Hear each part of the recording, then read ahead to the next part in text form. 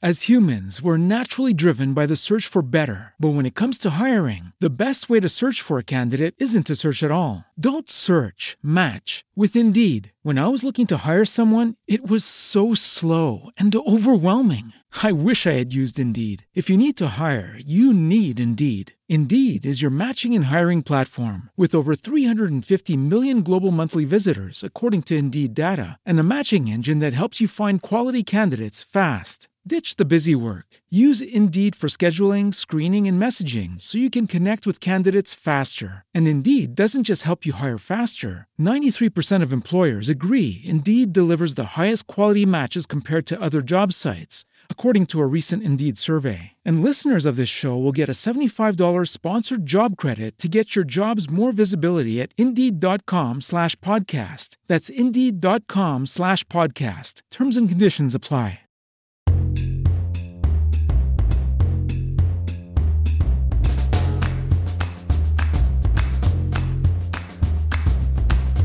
Welcome to Live Well Anyway. I'm your host, Mackenzie Koppa, and on this podcast, we focus on wellness, beauty, style, planning, and life. Basically, life is messy, and here we learn to live well anyway. So join me on this journey as we figure it out together, and just to get us started, I'll go first. And today, you guys, this episode, I feel very exposed because I'm having on my friend and writing coach, and we're exposing the fact that I have been working on a book. Now, don't get excited. It's not been picked up or anything. It is very much in the early stages, but I am working on writing it, and that all comes out in today's episode. I feel incredibly naked before you to admit that this is a project that I have been working on. But I have had some of you be interested in the past, and so I have been working on a both heartfelt and humorous memoir of sorts of the last few years. And so it basically picks up from the day that I fled my marriage and then talks about all the crazy experiences and everything that we have been through since then.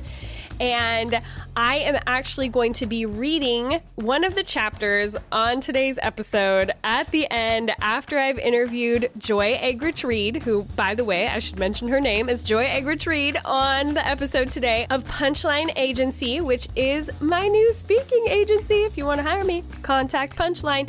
But anyway, I am very excited to be having her on. So after I chat with her, I'm actually reading a chapter all about my dating experiences over the last few years. So that is after today's interview. And then I'm also actually reading a chapter from her new book that is based on the writing cohort that I was in with her back in March. It is called Getting to the Publishing Punchline. We talk about it in this episode. It's this amazing guide that helps you to actually write a book proposal.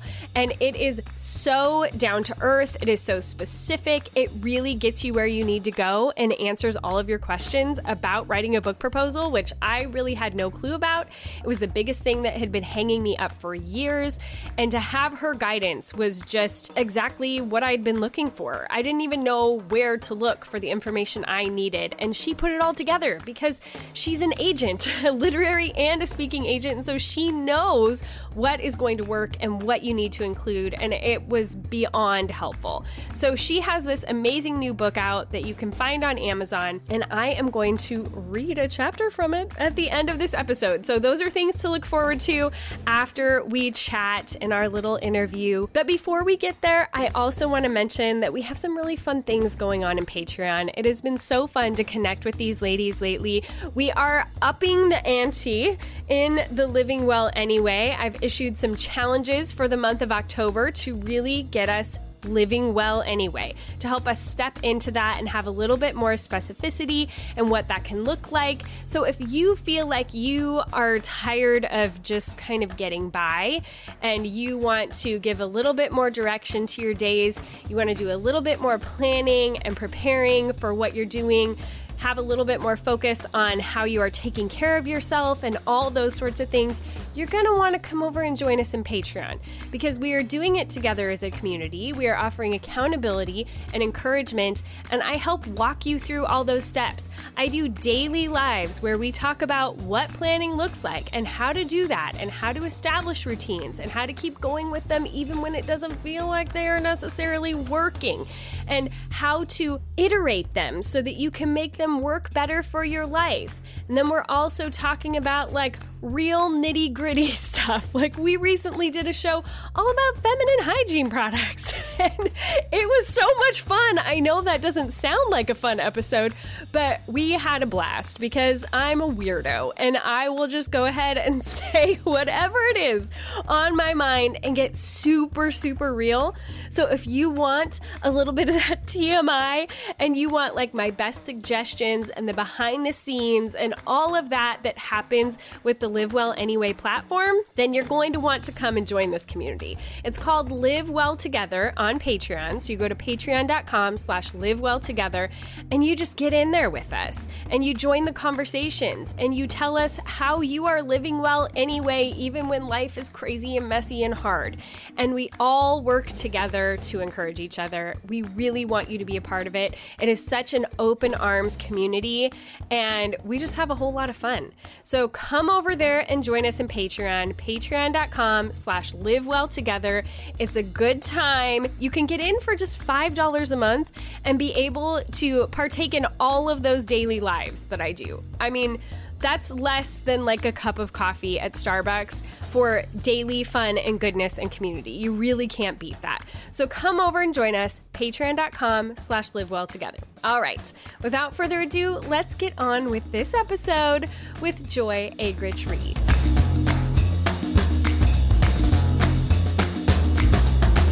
Welcome back, Joy. I'm so happy to be here. I'm so excited to have you back. I mean, nothing at all has happened like since the last time I had you on the show. You didn't like have a secret baby or anything in Paris. Which we did forget. Did I tell you last time or was it still? Yes, we actually we talked about, you know, you had come out with the baby that you were pregnant. And so we actually talked about like your plans to have the baby, but you hadn't because had you did all your home births and you were totally inspiring to me. I'm like, she's done this many times. I could do it. You could do it. Yeah. I did it. You did it. Yes. And we have children with the same name too. Emerson. Yes. Yes. Yeah. What's the middle name? Elizabeth Faith is a girl. Elizabeth Faith. Wow, we give our kids a lot of Emerson, Gabriel. I had to think. I was like, I know he has two too, but what are they? Emerson, Gabriel, Vaughn Reed. Poor kid. Yeah. He's filling out forms for 9 hours. I know. How long does it take her to write her name?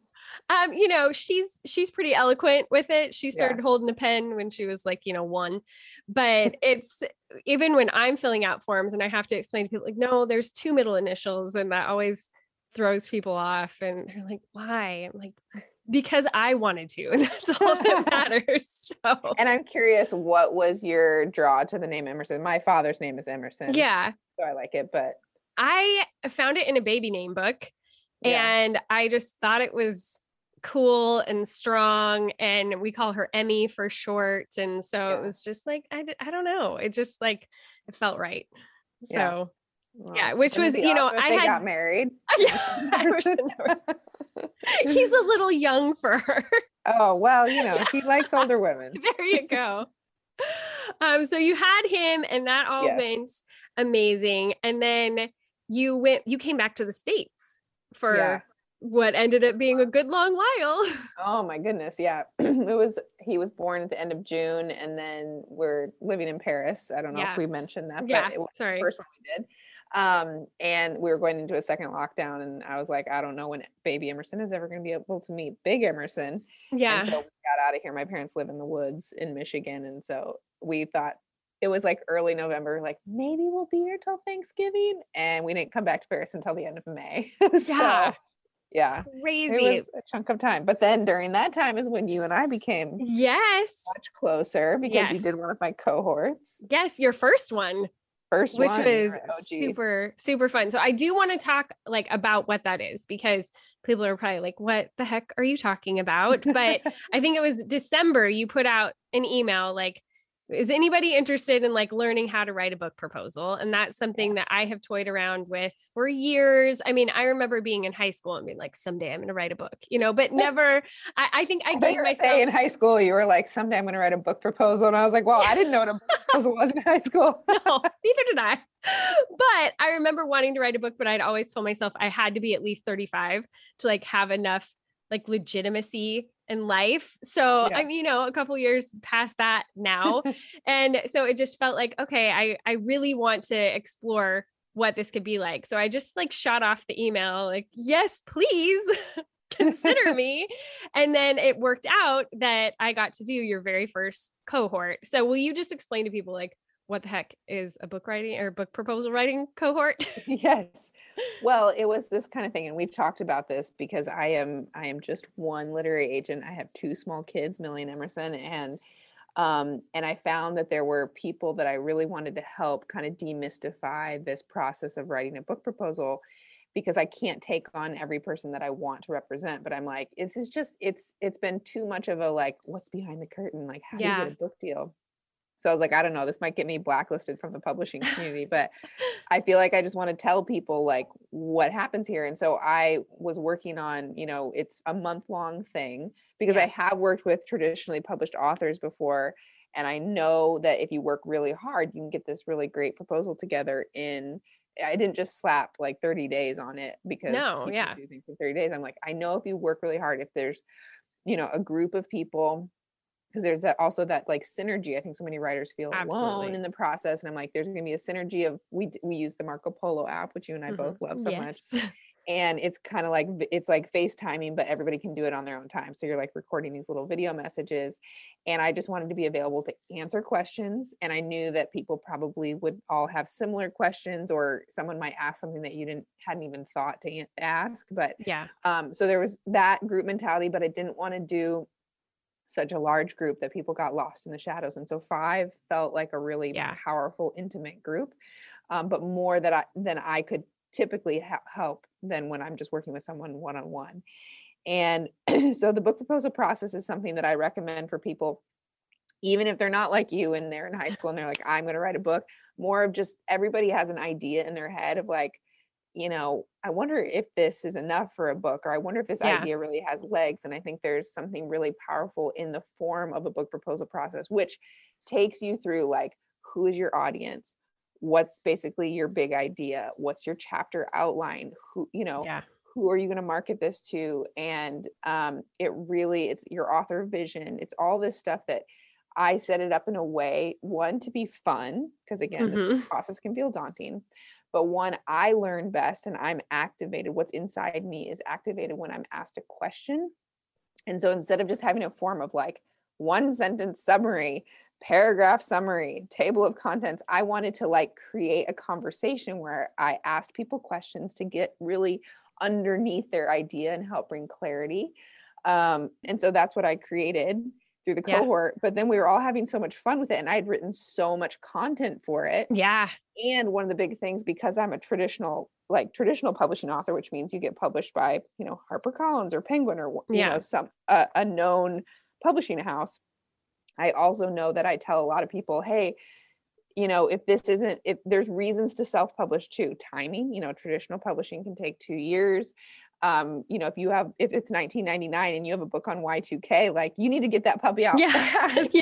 So, you know, and sometimes for businesses, people want to write a book and you want to get it out quickly. And so I found that I was telling a lot of people to self-publish. And so as we're in this cohort and I'm working on all this content, I'm like, maybe I could get it to even more people than just the 5 of us here if I put it into a book form and actually learn the process of self-publishing. Because one of the reasons that I have such empathy for my authors is that I talk about this in the book that I wrote that came out of the cohort, is that a long time ago, I did get a traditional publishing deal, and I wrote an entire book, and I talk about in my book why then Cynthia advanced back and didn't write it, or didn't publish it. I wrote it. but I have empathy for that. So I wanted to have empathy for the same process of self-publishing. And it is not for the faint of heart. None of the publishing, traditional or self, not for the faint of heart. So that's why I created a cohort, because we can't do this alone. Yeah. Well, and I was specifically attracted to it, I think, because, you know, I'd been a part of a lot of like bigger groups or things where it's like, here's a bunch of information, like here's 100 hours of videos on things about writing or whatever. And, you know, I'm a 3 on the Enneagram. I'm like, cut out all of the extra, like just get to the point. I just want to just tell me what to do. And get to the punchline. Get to the punchline. That's right. Exactly right. And I just wanted to know, like, just simplify it, distill it all down for me. And then I can do that. And I think between that, having like such clear direction, having, like you said, that small group of women. So we were all like, it was the perfect size that you could keep up with what everybody was doing and like have, you know, be working on your own thing, but also be hearing their ideas and what they were working on and help that to like spin off and help you to think of more ideas, especially when it came to like the marketing stuff and all of that kind of thing. It was so helpful to hear the other ideas that people were coming up with and being able to like network with them and all of that, but also that accountability that like it's not so big that you're going to get lost in the shuffle and you can be like, oh yeah, I sort of did that. Like, no, it's, you got to show up and turn your stuff in because you're actually creating a finished product at the end. When it's over, it's over. So this is your shot to do it. And I needed that to be able to get this done. And it was one of those things too, where I'd heard for so many years how hard it is to write a book proposal. But to even figure out what needed to be in it, it felt like it's hard enough to do the writing, much less figure out what I need to be doing. Like that's a whole other project in and of itself of trying to do the research, just Googling like, what do I do? You know? And so when you distilled it down this way, it felt like, oh, okay. Like now I know, like that part of it is taking care of me. I don't have me. I don't have to waste all of my energy trying to figure that part of it out. I can actually put the energy into the stuff that matters. Yeah. And that in and of itself, like if I hadn't ever had that, like somebody just gave that to me, I don't know that I could have done it, because that was the most daunting part of the whole thing. Ladies, have you or one of your kids ever had an acne breakout come at the worst possible time? I know that my poor son, when he actually had a chance to go back to school last year, was not feeling super confident because of the way his skin looked. But we are both so thankful that that is not an issue anymore, because he's really gotten his skin under control. And that is why we are so excited that we get to partner with Apostrophe, the sponsor of this episode. Apostrophe is a prescription skincare company that offers science-backed oral and topical medications that are clinically proven to help clear acne, and they really do work. It's amazing to see how much his skin has transformed. Apostrophe connects you with a board-certified dermatologist who will create a personalized treatment plan that is perfectly tailored to you or your teen's unique skin. You simply fill out Apostrophe's online quiz about your skin goals and medical history, then snap a few selfies, and your dermatologist will create your customized treatment plan. And Apostrophe doesn't just treat acne. They also can help hit your other skincare goals, like reducing redness, wrinkles, and even dark spots. So even if acne isn't the thing that you are currently dealing with, they offer so many other services and opportunities to help whatever your skin is currently needing. We have seen such a reduction in my son's breakouts. He consistently uses the product because he sees it working, and I love to not have to battle with him about doing his skincare. It has really just been so remarkable to see how well it's worked, how he is stuck with it. And we both loved that I didn't have to take him out of school. We didn't have to go into a dermatology visit. We just did it all online. There was no embarrassment. We snapped those pictures, sent it in, and we had such a quick turnaround. Within a week, we had all of the products that he needed, and his skin was already showing a difference. And I have a special deal for my audience. You can save $15 off your first visit with an Apostrophe provider at apostrophe.com/livewell when you use my code code LIVEWELL. This code is only available to my listeners. To get started, just go to apostrophe.com/livewell and click begin visit. And then use my code LIVEWELL at sign up and you'll get your first visit for only $5. That's apostrophe.com/livewell and use that code LIVEWELL to get your dermatologist crafted treatment plan for $5. And I just want to thank Apostrophe for clearing my son's skin and sponsoring Live Well Anyway. Well, I like to do things that I would want to do. And I think I'm like you in that I don't want to sift through, I don't want to open a bunch of files and sift through something that's pre-recorded that's not to me. Yeah. And that's why I knew 5 people was the max where I could be available and really give honest feedback. And outside of me as the agent, we also have a developmental editor and a copy editor. And then your proposal gets typeset at the end and it's beautiful and it has your picture and all that. Yeah. But you were going through a ton of personal stuff during it as well. Yeah. And it really I don't know, I felt like we got close and everybody was kind of involved, not to it wasn't beyond boundaries or anything like that, but it really, you were like, hey, this is going on, but you still had that accountability and you still finished what you needed to finish. And I mean, it really was, I was very impressed. I was kind of like, man, if I had what Mackenzie has going on in my life, I would maybe quit, and you didn't. And I was, so I was hanging on by the skin of my teeth this summer. So don't be impressed too quickly. I'm like, I need a cohort for the rest of my life. Yeah. It's just called friends. Yes, this is true. This is true. But even for work now, I'm like, I'd probably stay way more on top of everything if I had it's accountability. It really, it is, I think writing, I really did try to meet those needs of writing is such a lonely thing. And at the end of the day, to do the writing, you have to sit down and only you can do it. No one's going to stand behind you and type your fingers, Yeah. But I think there is something really powerful about knowing that other people are expecting you to sit your butt down and do it. Yeah. So.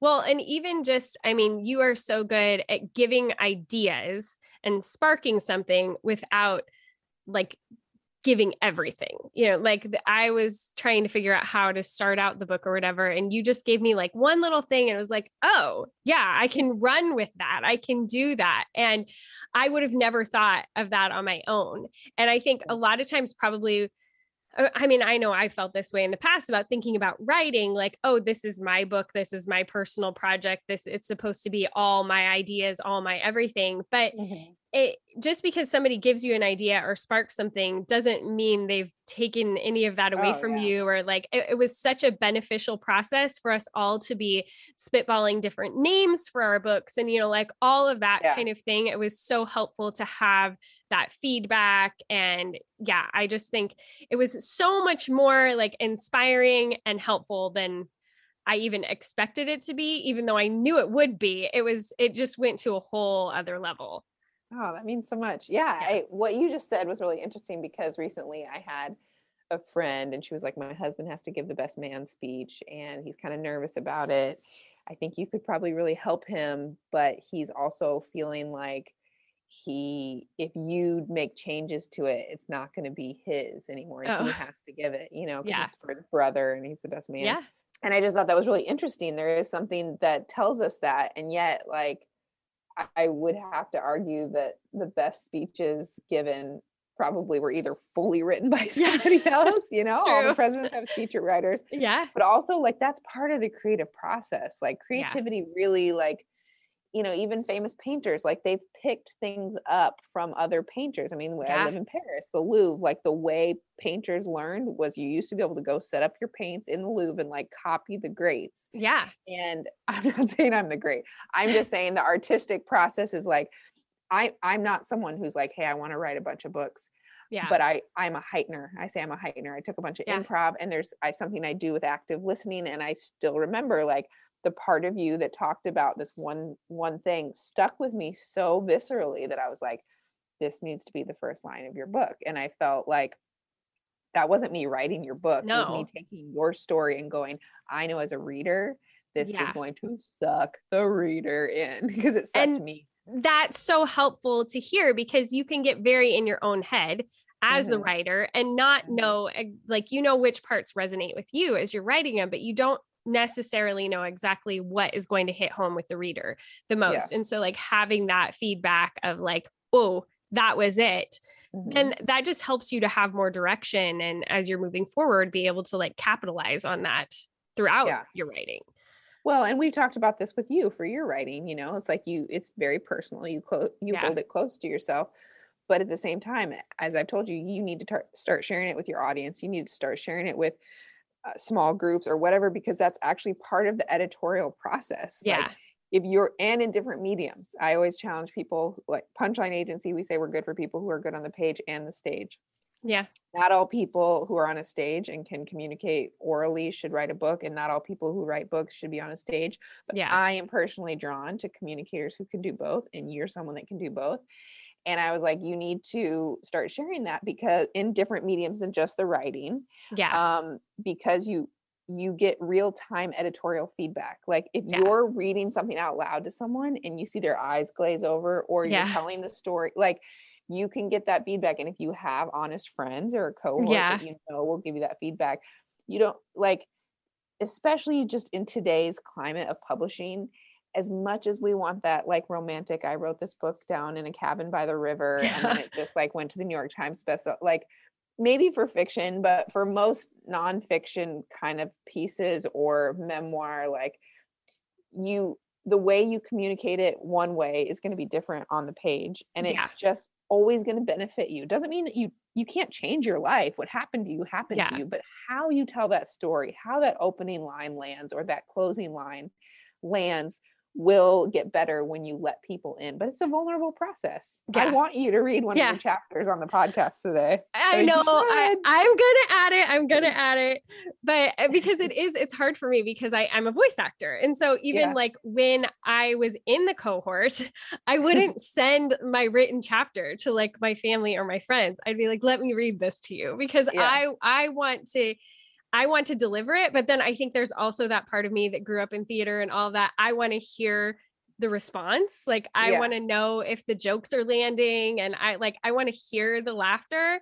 And so it's so much more fun for me as the writer when I also get to be the one who's reading it.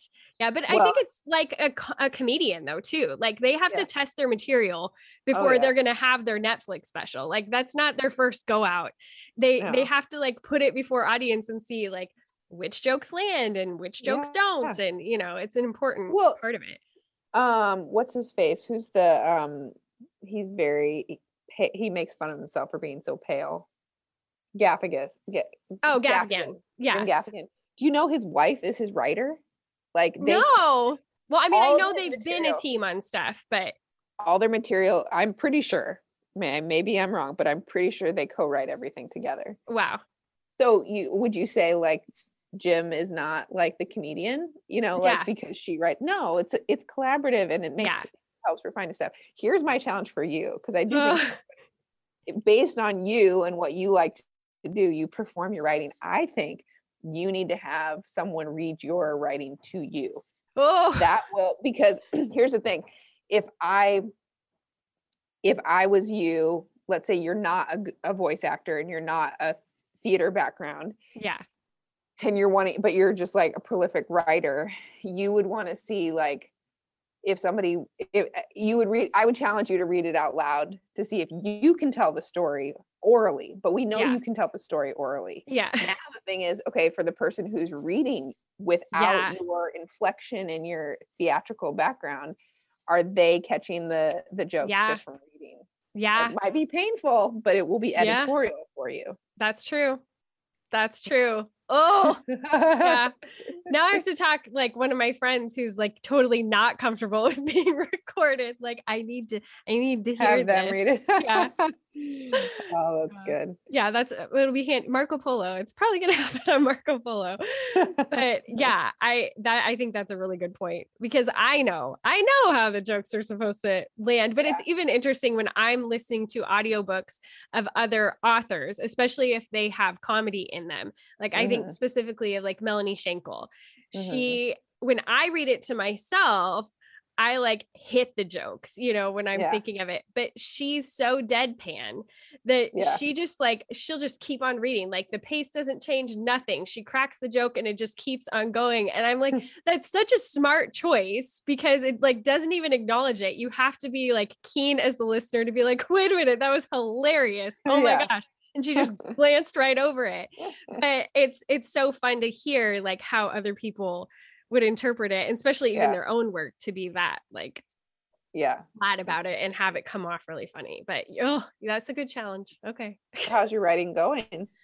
Oh gosh. And you know the answer to this question. I'm letting your listeners be your new cohort and your new accountability. Yeah, you're really throwing down the gauntlet. Well, I need to be getting back on the bandwagon. It's been a rough 6 months.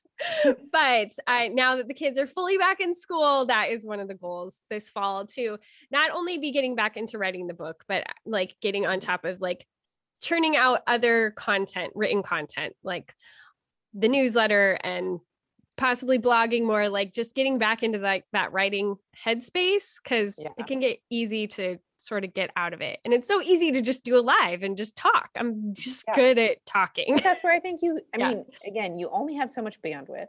Yeah. So do what you're drawn to. And if what you're drawn to is reading your writing, there's one woman on Instagram I saw who just, there's no introduction, nothing. She's a writer and she just like will start a live and she'll just read something she's written. And then she turns it off. But it like her followers have gotten to know like she's going to read a piece that she's written. Yeah.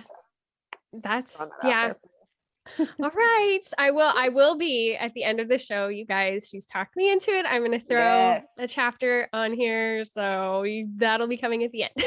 Hold her accountable to continuing to write and share. And Instagram can be the new blog. I mean, you can put your writing in a post too. So. Yeah. The problem with that is I have to actually take pictures of things.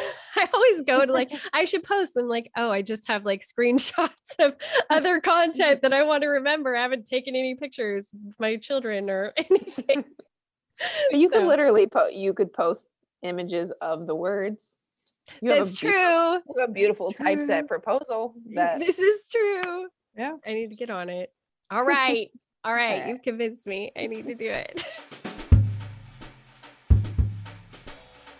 Okay, you guys, I don't know if you have the same issue I do when you're packing cold lunches for your kids, but I want to put something in there that's healthy, but they actually like. And that can be really hard to find those things that fit in both categories that they will actually eat, but I can feel good about. And then I've also recently read this study that showed a correlative link between children's ability to remain focused and their dietary fiber intake. I didn't even know that was a thing, but most kids don't usually love like a ton of vegetables before recess. So that is why I was so excited to find Uprising Food. They are this amazing company that is out to revolutionize the food system because they see how fundamentally broken it is and how we are not eating things that really nourish our bodies or our kids' bodies. And they want to provide those tasty alternatives, and they are meticulously working to create the absolute best products out there on the market. I've spoken with the founder and he is so passionate that it made me be passionate about it as well. So right now, they have cracked the code on healthy bread and these great tasting high fiber, perfect for my kids, superfood chips. Now, these are the thing that my kids have fallen in love with. They love both flavors. I pack them in their lunches with tuna. I know their classmates aren't super thrilled about that one, or with peanut butter or whatever, and they are gobbling them up. I am so excited to find something to put in their lunches that I can actually feel really good about, because they're made with superfood ingredients like almonds, MCT oil, apple cider vinegar, egg whites, psyllium husk, and olive oil. They were made by amazing bakers who really get the idea of not just having healthy food, but having food that actually tastes delicious, so we will actually eat it, and our kids will too. So if you want to bring this revolution to your children's lunchbox like I have to mine, then Uprising is offering my listeners $10 off the starter bundle. That includes 2 superfood cubes, that's their bread, and 4 packs of Freedom Chips to try. So go to uprisingfood.com/livewell and the discount will be automatically applied at checkout. That's UPRISING uprisingfood.com/livewell to get $10 off your first purchase of the starter bundle. And I just want to thank Uprising Food for creating amazing products. I can't wait to see what you bring in the future, and for sponsoring Live Well Anyway. Okay. Well, I want people to go out and find your book. I mean, I just think this is the best resource I've seen if they are at all interested. And if they sign up for your newsletter, then they'll know if you're coming out with more cohorts and that sort of thing too, right? Yeah. And we only had the bandwidth to do one cohort this fall. So I literally just asked you cohort members, like, hey, if you know of someone, and then I did one little story. And so we're full for the fall. Okay. And have some people that are like, but if you do a spring one. Yeah. So yeah, I usually I'll announce it on my personal Instagram. That's kind of where I connect with people, and which is just my name, Joy Egrich. No married last. I mean, I have a married last name, but it's my old school. The newsletter, the Punchline Agency newsletter, and then there in the book, there's an email address that you can actually, after you go through the book, if you want. The book is the cohort in book form. Yeah. But as you said, the reason people pay to do the cohort, the book is much cheaper. Yes. much cheaper. Yes, it is. But the reason that people do the cohort is for everything we talked about. Real, like, if you want a human agent, a human editor, and you want something physically, tangibly done. And the accountability and the friendship. It was worth, it was totally worth it. Totally worth it. But I do want to mention one last thing before we go very quickly. You sent out the books and I got it. And I was so excited. You sent 2 books and you said, go put one of these books in the bestseller section at a store. And I don't know how you did it. I did it. I felt so scandalous, but I also I was so annoyed that I didn't have a camera set up or something and get to see what ended up happening to the book. I want to know. But I did it in Target. Yeah, it was so fun. You were amazing. And I want to tell you, so I had a little bookmark that was hey, this is from, and then you could fill in your name. And this book isn't currently being carried in Target or whatever store the person chose. But we think it should be. So this copy is free for you and whatever. But I did it too in Target and I was so nervous. Yes. I was like, come get me. Yes. But I want to tell you, this should pat yourself on the back. I only did that. I only sent the 2 copies with the bookmark to leave it somewhere to people that I was like, I bet they'll do this. You were one of them. Yes, so thank you. I was like, ooh, this sounds scandalous, but so much fun. I'm totally going to do it. So yep, I did it. It was a blast. And my kids were like, what are you doing? It'll be fine. It'll be fine. Mommy might just have to go to Target jail. But... Yes. For leaving something extra there, not stealing something, but actually leaving extra. I wanted a camera on the cashier when they would try to ring up the book. If the person just didn't notice that it was a free copy and just the mad confusion that would cause. Well, and even if they would have tried to look up the ISBN number, we had this whole mess up where we had to end up having 2 different ISBN numbers. Oh my goodness. Those copies were the advanced copies that had a bunch of errors in them anyway. So it's they would not have been able to find that book. Then I'm like, what is this? Yeah. That's hilarious. Oh, well, I'm glad you liked it. I'm so glad you're part of the cohort. You are a great writer. I'm excited for your audience to hear more of your writing and cheer you on as you go through this process. Because as we've said, it's not for the faint of heart. No. But if you have an idea in your head, and it doesn't even necessarily have to be like we said, you in high school being like, I'm going to write a book. Yeah. But the process of the proposal is so important because it helps bring clarity to anything you're trying to communicate. Yeah. It really makes you get into the if you're writing a speech or whatever, it makes you get into the mindset of your audience. It makes you ask yourself, why me? Why am I communicating this? Yeah. And then I think for some people, it just helps them finally articulate something in a clear way. And also if maybe you thought it was a book and then you're like, actually, this is just a journal, or this is just, whatever it is. And some people need to get there. The marketing side of writing a book these days isn't for everybody. Yeah. But I encourage people, if you want to write a legacy piece for your family, there's still like, that's important. Yeah. Like, and I do get a little morbid in the book. I'm like, is there a world in which you'd be on your deathbed and regret having actually, because there's so many people that are like, I'm going to write a book someday. I'm going to write a book someday. Yeah. And like, don't actually ever take any practical steps. Yeah. And so my hope is that this is in a fun, lighthearted way of going, take your first steps. I know you can do it because I've taken people through this process and they can. Yeah. And it feels like so repeatable. Now that I've done it, I'm like, okay, whatever other ideas I have, if I can just filter them through this funnel of, okay, is this a worthwhile idea? I just think that it's such a helpful process for any content that you're trying to develop. So thank you. Well done. I'm so excited to see just like everything that Punchline continues to do in the future and hopefully work with you more. So. Yeah. Well, and I do want to just add, like, the thing that I'm actually the most excited about with this book is that I wrote a second book. Oh, which was a kid's book. Oh yeah. Yeah. And it's called Bernard the Baguette. It wasn't written by me, actually. It was written by Bernard the Baguette. And it's short. It's like, I think 40 pages or something, and kind of like a coloring book. And there's my friend Kristen did the illustrations. She's amazing. So cute. Yeah. But it's for kids in the foster care system, this organization called Every Child. And they have these welcome boxes for kids who are sitting in DHS offices and are having to sit with a caseworker, hearing that caseworker call and be like, can you take them? No. Can you take them? No. And so we're just trying to create something that will take them out of that headspace. Yeah. And it's 3 prompts that vary in kind of difficulty level because kids in the system are from, all ages. But it takes them through the creative writing process, memoir writing, and journalism. Wow. And it just does kind of what our cohort did. It gives them to ask them questions, and it just incrementally takes them through to the point where they're like, oh, I understand this style of writing. And it basically is a coloring book as well. So anyways, for every copy of Get to the Publishing Punchline that's ordered, a copy of Bernard the Baguette goes to Every Child. That's awesome. What a cool idea. Very, very cool. Okay.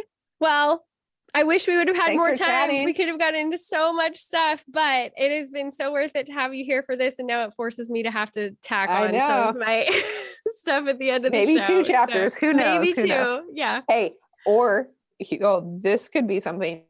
You could read one of your chapters, and you could read a chapter from my book, and then I could hear and see it. You're giving your. There you go.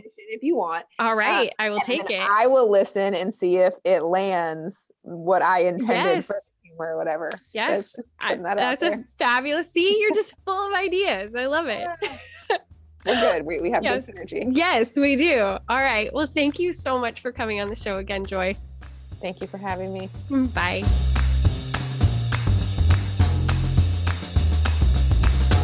Oh, you guys, I just love Joy. She is so much fun. She's so real and funny. I feel like we have just gotten each other since we very first met. I've had so much fun having her on the podcast both times. If you haven't listened to the first episode, it is back, I believe, in May of 2020 that we had that episode go out. It was right before she had her baby boy, Emerson, and it was just such a fun conversation. She's a hoot. And if you want to be able to follow her on Instagram, which believe me, you do, because hello, she's living in Paris and she has the most entertaining kids and she does their voices and they have Croissant Wednesday and you get to see Paris and it's just unmatched. You've got to go follow her over there. If you want links to any of that stuff, then just hop over to our show notes, which you can find in whatever app you are listening to the podcast on, but you can also go to MackenzieKoppa.com, click on podcast. You'll find all the goods there from all of our episodes, including links to any of our affiliates, all of our sponsors, and to Amazon. In fact, if you just go to MackenzieKoppa.com/Amazon, it will take you to all of my curated lists of everything that I talk about.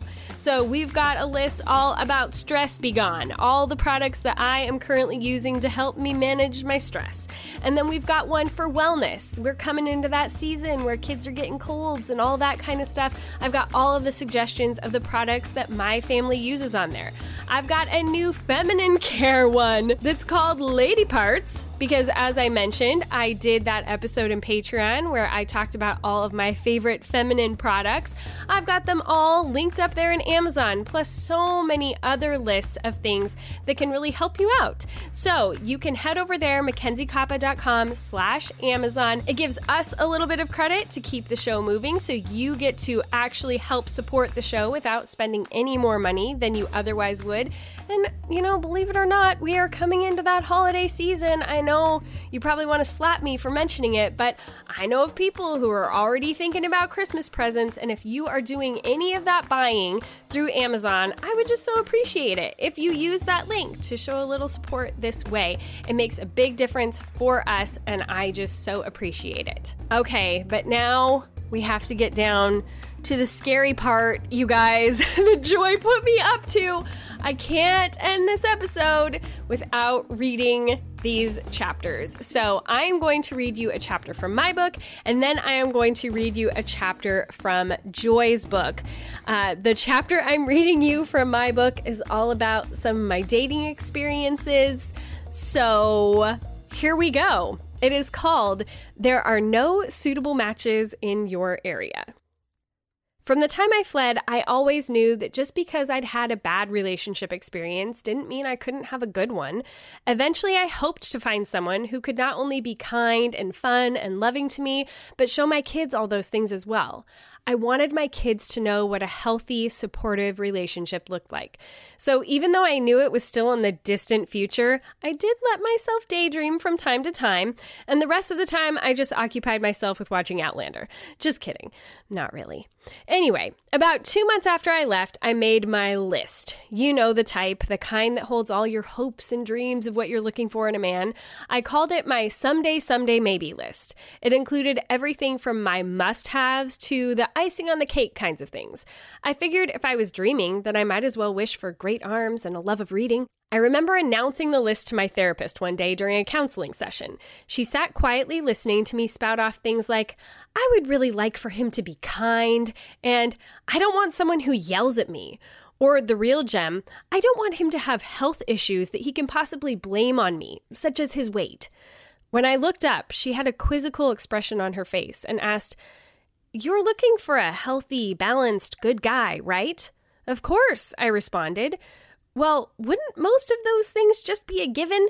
If you entered a relationship with someone who is healthy and stable, you wouldn't have to worry about extreme circumstances like them blaming you for gaining weight. It sounds like you're just looking for someone who is normal. Oh, right.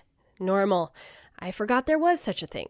As I mentioned before, though, I did have a few specifics that I thought might be nice or fun. I mean, it would be helpful if he was handy and maybe wouldn't mind watching a musical from time to time. I decided to get my dear friend Rebecca in on the conversation as I continued to revise the list. By the time I was finished, she declared that she knew someone who fit my criteria to a T. He was handsome and handy and even loved Phantom of the Opera. It was simply meant to be that I marry her older and incredibly single brother. Of course, a slew of pictures immediately followed, and I agreed he was handsome and had nice arms. There was even a picture of him nursing a baby squirrel back to health. What woman wouldn't fall for a man who was willing to bottle feed a baby squirrel round the clock?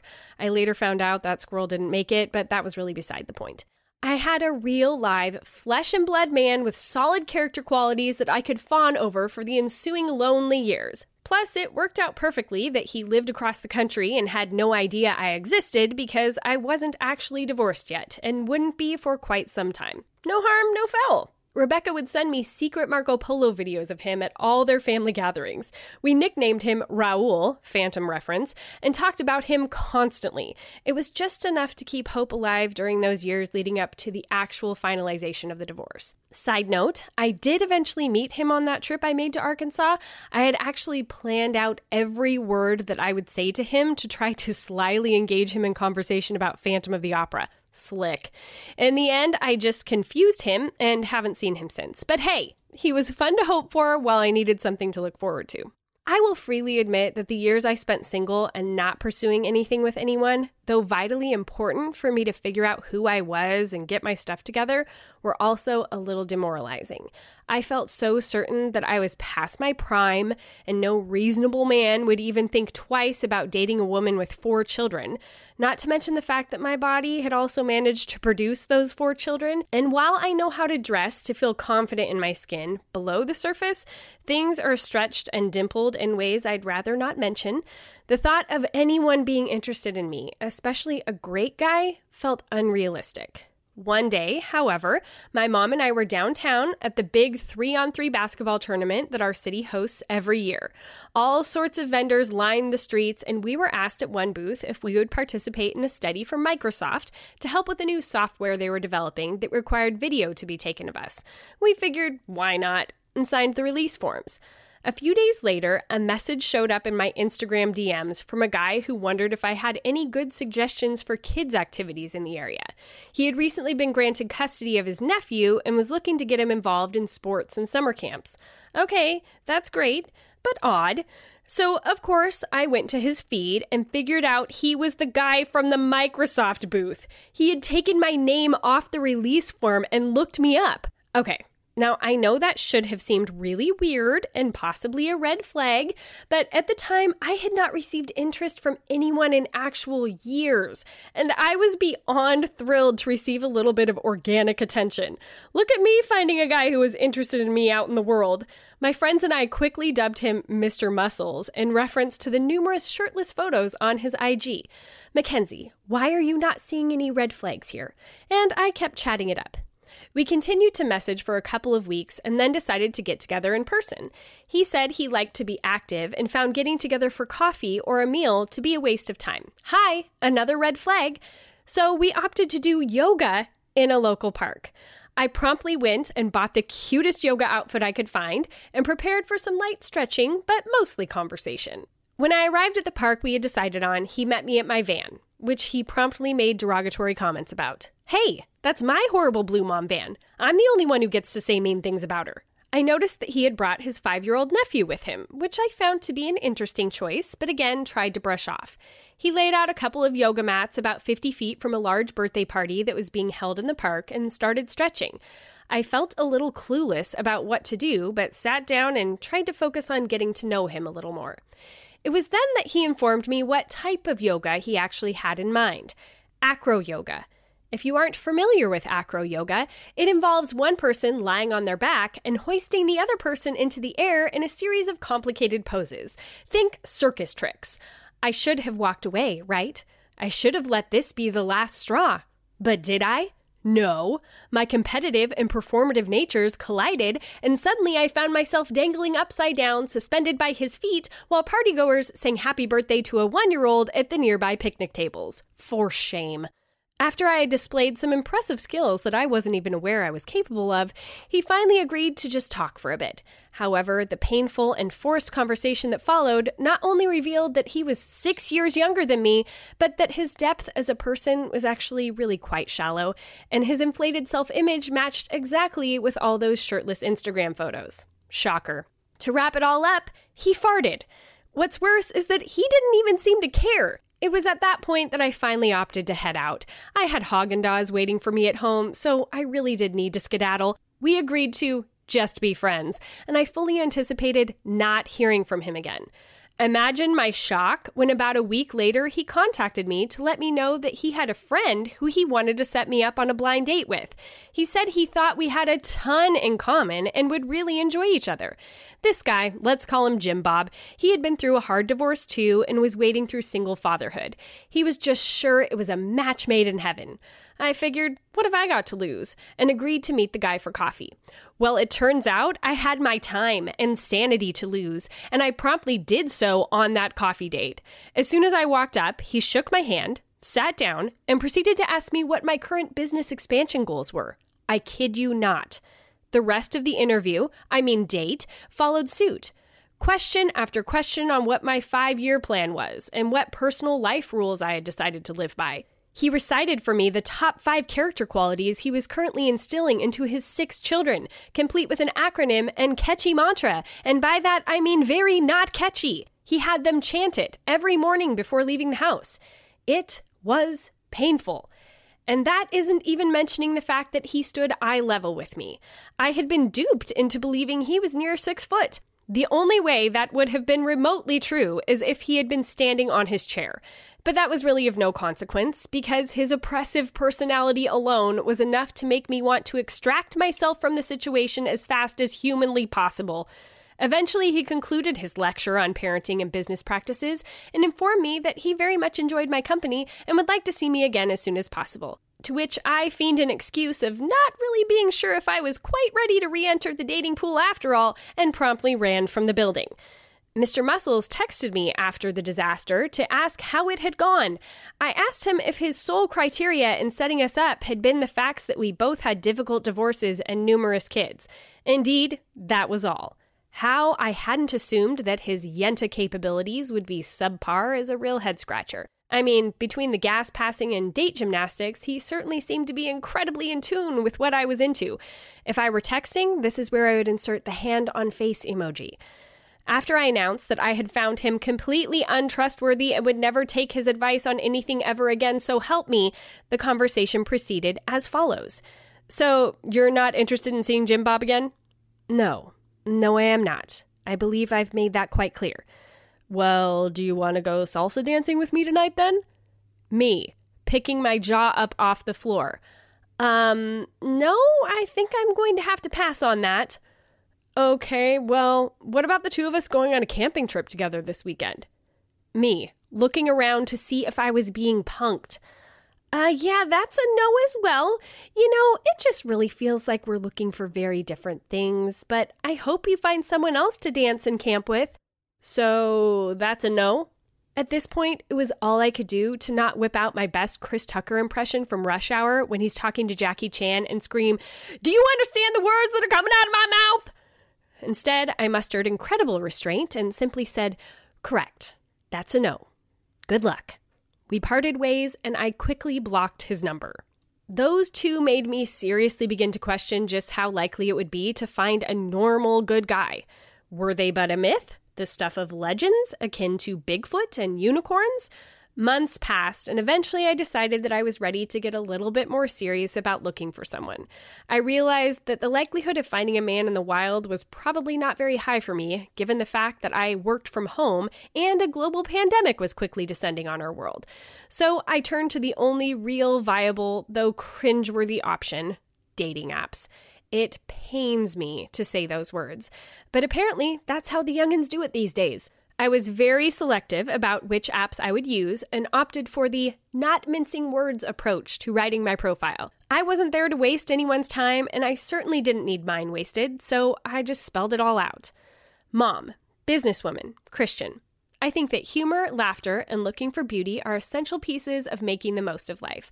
I very much have my act together and know where I'm going, looking for someone similar in that regard who can also be a supportive best friend and partner. If you intend to message me, then you're going to want to read this part first. If any of the following applies to you, then you need not apply. 1. Have any profile photos with another woman very clearly cut out of the picture. 2. Have any profile photos containing drugs, alcohol, or wildlife you have recently killed. 3. Have a profile photo in which the angle of the camera very clearly shoots up your nose. It's 2020, boys. Let's learn how to take a selfie. 4. Are currently married, in a relationship, or have any women pregnant. Sad but true reality that this one needed to be added. 5. Want more babies. Babies are not a part of my future. Lastly, if you feel the need to refer to me as baby, hottie, sexy, or anything else derogatory or ridiculous in your initial message to me, I will not even bother to respond. If you've made it this far and none of the above applies to you, awesome! Let's chat. As you can tell from this sort of bio, I did a lot of weeding out right off the bat. That little gem of prose was enough to fend off many would-be creepers. Those who did message me with a, "Hey baby," were promptly blocked, but typically not until after I responded with a quick note of, "Didn't bother to read my profile, huh?" A little smug, I realize, but someone's got to teach them. More often than not, I would swipe through all the possible contenders only to arrive at a screen that read, "There are currently no suitable matches in your area. Check back soon." During the course of the year and a half I was on the apps, I only went on a handful of dates. Try to hide your surprise. I was ruthlessly picky, and I really don't have a problem with that. I wasn't trying to serial date. I was looking for a potential match. Most of the guys I went out with were nice enough, but there just wasn't that spark. There was the sweet Sicilian running for local office who took me to hear live music, except there wasn't any that night. Poor planning on his part. Also, come to find out, not only did he not show up at his listed height, I find they rarely do, but his ex-wife also still slept at his house, supposedly in his son's bedroom, 3 nights a week. So that was suspect. Now, since our kids just so happen to attend the same school, I get the distinct pleasure of seeing him every single day at school pickup and pretending I don't recognize him. It's easier with a mask, but I know he spotted me. Just keep your head down, Mackenzie. Fiend amnesia. There was the tall, artsy tech guy who wanted us to talk about our feelings until all the breath was sucked out of our bodies. But how do you feel about this sushi? What did you learn about your feelings while you were pumping gas? Let me take a moment to breathe deeply and decide how I feel about that. After a date with him, in which I literally walked 7 miles around our city in high-heeled boots, yet another guy who insisted we be active the whole stinking time, he let me know he had also been seeing someone else and had decided to give it a real shot with her.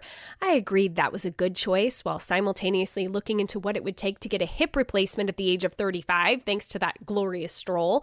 He then followed it up with, but hey, if it doesn't work out with her, we could give it another shot. No, thank you. However, I did notice a few months later that he was back on the apps. I wonder how he feels about that. By this point, I had decided to create a standard date to simplify the whole first meeting process with potential new prospects, few as they were. We would meet for sushi at a restaurant in my parents' downtown neighborhood.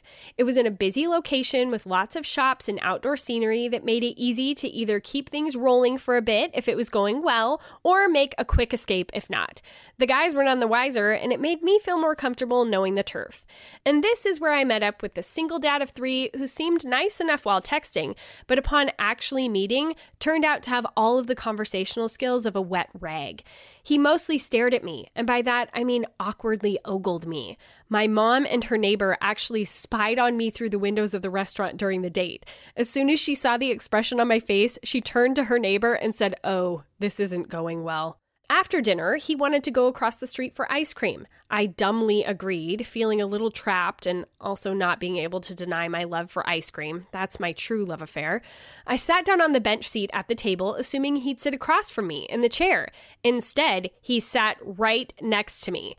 I gingerly scooted over and literally placed my purse in between us. My mom witnessed this little move as well, laughing outside the ice cream shop's windows. Yes, she and her neighbor had followed me across the street because apparently she moonlights as an international spy. I scarfed down my ice cream as quickly as I safely could and declared it was time for me to head home. He awkwardly gave me a hug outside and I ducked away. I then opted to meet up with my parents and their neighbors for the rest of the evening and imagine the horror that registered on my face when in the middle of recounting the play-by-play of that painful date, I received the following text. "I had such a great time with you tonight. I almost kissed you, but decided that we'll really just have to get after it next time." I immediately panicked and began to troubleshoot what in the world I would have done if that had actually happened. Could I have ducked, put my hand over my mouth, burped loudly, which I have never ever done before? I think I would have been willing to have done just about anything to avoid that happening. I was in such shock that I just flat out didn't respond. I had no idea what to say. He wasn't a bad guy, but just no. The next day, he texted again. "I think I might have freaked you out with that kissing text." "You think, Sherlock?" I believe my response was something along the lines of my old standby, "I think we're just looking for different things." Next, there was the worship leader, who was all charm. He said all the right things. He promised the moon. He was the first guy who went beyond just 1 or 2 dates. I actually began considering the possibility of a future with him. After all, he told me he was quite sure we would have one. Well, apparently, he was imagining futures with a lot of other women at the same time as well.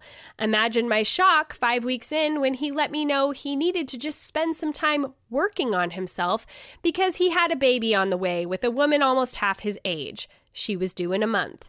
I told him he was a liar for all the things he'd said. He assured me he was not, because all of the things he said were true at the time. Guess what, folks? That means they absolutely were not true ever. The whirlwind with ew as my friends and I not so affectionately dubbed him afterward, came to an abrupt end, thankfully.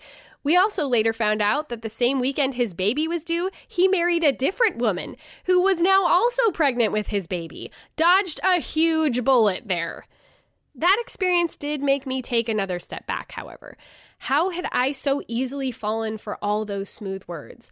I was going to have to be a little bit more cognizant of making sure I didn't fall too quickly for some fool in the future. I needed to be leery of men who were making promises too quickly. I couldn't afford to be charmed. So when a couple of weeks later, I found myself on a date with a bodybuilder we nicknamed the Neanderthal, I didn't waste time deciding that this was not the path I wanted to take. He had mentioned he was a widower. What he hadn't mentioned was that he was also freshly off a second marriage.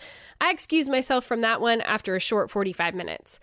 Then there came the 3 Ricks. All at the same time, I happened to have 3 different guys by the name of Rick reach out to me. My friends and I gave them alternate monikers so we could keep them straight. There was American History Rick, 2 guesses as to what he was passionate about, Middle School Rick, a friend from school who slid into my DMs 20 years later rather than through a dating app, and Tall, Dark, and Handsome Rick. Fairly self-explanatory. After American History Rick bored me to death one evening reliving a Civil War documentary, I consider myself a bit of a history buff, but even this was too much, and suggested we go on an outlandish date to a resort, I cut him loose before we ever met. It quickly became clear that not only had middle school Rick and I not had much in common all those years ago, but also still didn't to this day, and the conversation faded. Tall, Dark, and Handsome Rick went out for an actual go at one of my standard dates, and we had a lot of fun. He was intelligent and funny, but he lived just over the state line, and the distance, mixed with us both having kids, made it hard to actually make seeing each other very often possible. As it stands now, I've been taking a break from the apps for a while. They can just be so daunting and artificial. However, a handsome single dad did recently move into my neighborhood, and I may have referred to him on Instagram a time or two as hot neighbor. Yes, I'm fully aware of the double standard this presents, but I justify it by the fact that I'm not calling him that to his face. Yet. Our kids have become friends, and occasionally he even holds neighborhood Zumba classes. Yes, you read that right. He's a Zumba instructor, and it's fabulous. So for now, I'm just training my children to talk loudly about the wonderful qualities of their mother whenever they are playing near his house, and I'm aiming to Zumba my way straight into his heart. Let it simmer.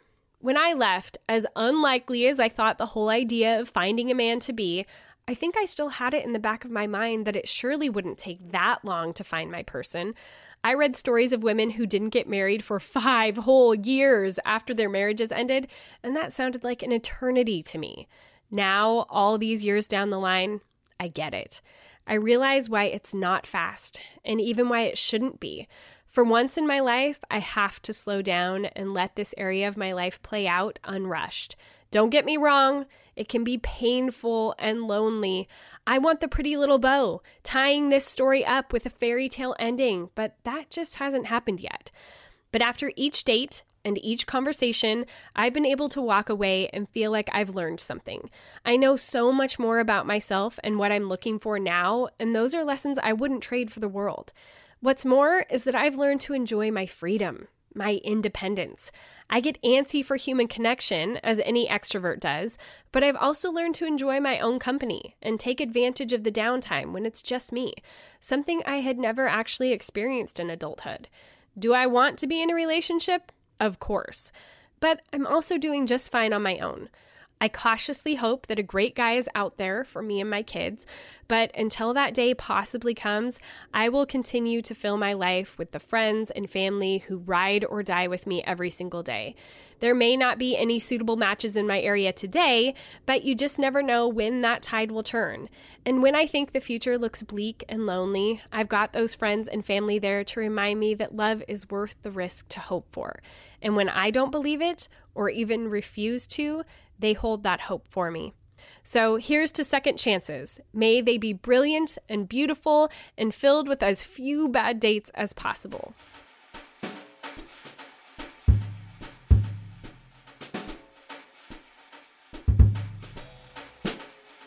Okay, So that's the end of that chapter. I'm very curious to hear what you guys think. Please get a hold of me on Instagram at Mackenzie Koppa if you have any input on that chapter. And of course, this chapter was obviously written before Hot Neighbor became Hot Boyfriend. So I did want to clarify, if you're feeling confused at the end of that chapter, this was written quite a while ago.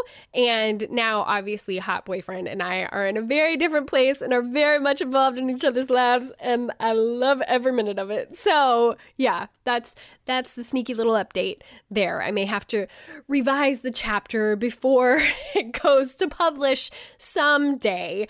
All right. Now, I know this episode is getting insanely long, but hopefully you're enjoying it. And we are going to read a chapter from Get to the Publishing Punchline, a fun and slightly aggressive 30-day guide to get your book ready for the world by Joy Agrich Reed. We aren't all Hemingway, a schedule that works for you. As I mentioned before, I currently live in Paris. Yes, France. I have gotten by the last 4 years on a steady diet of warm baguettes with butter churned by the hands of a wrinkled old Frenchman named Jean-Marc, and I have no regrets. When my husband and I were dating, I found out that he worked for a company whose parent company was headquartered in Paris. I said, with all the shallowness I could muster, "Get a job transfer to Paris and I'll marry you." Thankfully, I married him before Paris was reality for both of us, and now we can live in a happy marriage where my motives are not called into question. Although I did demand that he grow a beard because I love beards, and now he hasn't shaved in 5 years. The shallowness lives on. After tying the knot and buying and furnishing our first home in America, Matt noticed a position open in the Paris office that was a perfect fit and career move for him. Next thing we knew, we were selling all our new furnishings, handing the keys of our dream home off to renters, and setting up as newlyweds in Paris. 4 years and 2 babies later, we talk about that first year in Paris and how much we crammed into our short pre-diaper time. We were like tourists on speed that year. When you get married later in life, like we did, and then calculate all the time your friends who got married in their 20s had together before having kids, we knew, whatever way we did the math, we would never catch up to the same amount of just the two of us time many of our friends had before welcoming petite bébés into the world. And when those same friends were shipping their kids off to college, we'd just be starting parent-teacher conferences while flashing our AARP cards. We settled on 1 year, just the two of us tackling Paris together with warm baguettes and butter in hand. When we think back to that first year in Paris, we both agree that one of our favorite memories was taking Hemingway's A Movable Feast with us to restaurants, park benches, and wherever we had a moment to read to each other about his life in Paris. It was as romantic as you'd imagine. Mostly because when comparing yourself to Hemingway's marriages, it can be wildly encouraging for two newlyweds that we were probably going to do better by the sheer fact that neither one of us had a big problem with going to the horse tracks and gambling away our income. On one of our weekend adventures, we went to Brasserie Lip, a cafe where Hemingway would drink beer and write. The aesthetics of the restaurant, more than any of the other writing haunts, have remained largely untouched. We drank an overpriced beer and imagined him sitting in the booth with his pencil and pad, writing stories of war and rivers in Michigan. We can often romanticize and idolize what writing should look like, especially if we compare ourselves to one of the greats. But from what I gather, while he was writing what would become canonical novels and short stories, Hemingway was often pretty buzzed, lived from paycheck to paycheck, and was frequently unfaithful to his wife. You might not have the Brasserie Lip in Saint-Germain to fuel your creativity, and cheap wine might make you sleepy, but I would encourage you to find a creative space that you find most conducive to writing. Get that space as ready as possible so that when you're there, you feel like you can breathe, think, and write without distraction. If it's in your home and you have kids, I also strongly suggest making a sign for the door that has thinly veiled threats about entering when you're writing, or else. Some of you might find that you need your writing space to change. You may thrive as you type among the hum of a busy coffee shop, a hipster-loving co-working space, or the floor in the historical fiction aisle of your local library. If you aren't sure how you write best, take 1 week to write in a consistent spot you've set up in your home, and take another week and try several different locations. You'll figure out what environment you are most able to focus. Learning where you work best is important, but another crucial piece to writing is knowing when you best work. While Hemingway is most immortalized as writing and drinking from what are now landmark stops in Paris for literary lovers, from the sounds of it, Hemingway was still quite disciplined in writing when he was sharp in the morning. When I am writing on a book or a story, I write every morning as soon after first light as possible. There is no one to disturb you, and it is cool or cold, and you come to your work and warm as you write. You read what you have written, and as you always stop when you know what is going to happen next, you go on from there. You write until you come to a place where you still have your juice and know what will happen next. You have started at 6 a.m, say, and may go on until noon or be through before that. Looks like Hemingway and I have more than just living in Paris in common. Mornings have always been the best writing time for me. If I was to write at night, you'd find me coming to 3 hours later with HJKL keys indented on my right cheek. But this might not be you. One of my authors, Elizabeth Knox, founder of MatchPace, a consulting firm that helps companies maximize effectiveness, explains in her forthcoming book why understanding individual employees' chronotypes and allowing them to work accordingly will benefit the whole company. Chronotypes are the emotional and behavioral patterns associated with a person's internal clock, but these aren't set in stone. Research indicates that your chronotype can change over the various seasons of your life. While you may have been able to focus late into the evening at one time of your life, like those all-nighters you pulled in college, new responsibilities and life circumstances may now require an adjusted sleep-wake pattern, shifting your peak focus period. It is important to structure your day to ensure you are able to give your personal and professional best to the things most important to you. Structuring your workday for maximum effectiveness requires 1. Planning how you'll spend your time and attention, and 2. Using your peak performance times to your advantage. Sometimes we try to fit our writing habits into what Hemingway, or our favorite author, who wrote this really great book on how to write a book proposal, cough cough, does, instead of seeing their habits as just one method to try. Don't force something that isn't you or your chronotype. I will often hear people say that you just have to write something every day. 1 hour, 2 hours a day, just sit down to write, they say. Again, that's well-intentioned and works for some people, but not for all. When I was working on my book, I had to, as I mentioned, do writing retreats with big chunks of writing, not little bits every day. Even now, with this book, I'm writing on a day when I turned my email off, flipped my phone over, for the most part, and blocked off 8 a.m. to 1:30 p.m. to just write. I write for 30 to 60 minutes at a time, take a 10-minute break, and get back to it. Just like with your writing space, you have to try a few different methods. Pay attention to your productivity and what makes writing most enjoyable for you. Hey, if it's cheap wine and writing after a night of betting on horse races, then I guess that works for you. But here's the thing that Hemingway did that many of us need reminding of. He wrote and made a practice of continuing to write even when he thought what he was writing wasn't good. Don't let your fears or hesitations about your writing keep you from finding the time and place that's best for you. Then keep returning to it over and over until the book is finished. All right, you guys, that's it. If you want more from Get to the Publishing Punchline, a fun and slightly aggressive 30-day guide to get your book ready for the world by Joy Eggerichs Reid, then you're going to want to head over to the show notes for this episode to find the link and get it from Amazon. Thank you guys so much for hanging in there with me today for this incredibly long episode. I hope you found it enjoyable, and I would absolutely love your feedback. So find me on Instagram at Mackenzie Koppa. I hope to hear from you soon. And until next week, ladies, go be bold and gracious.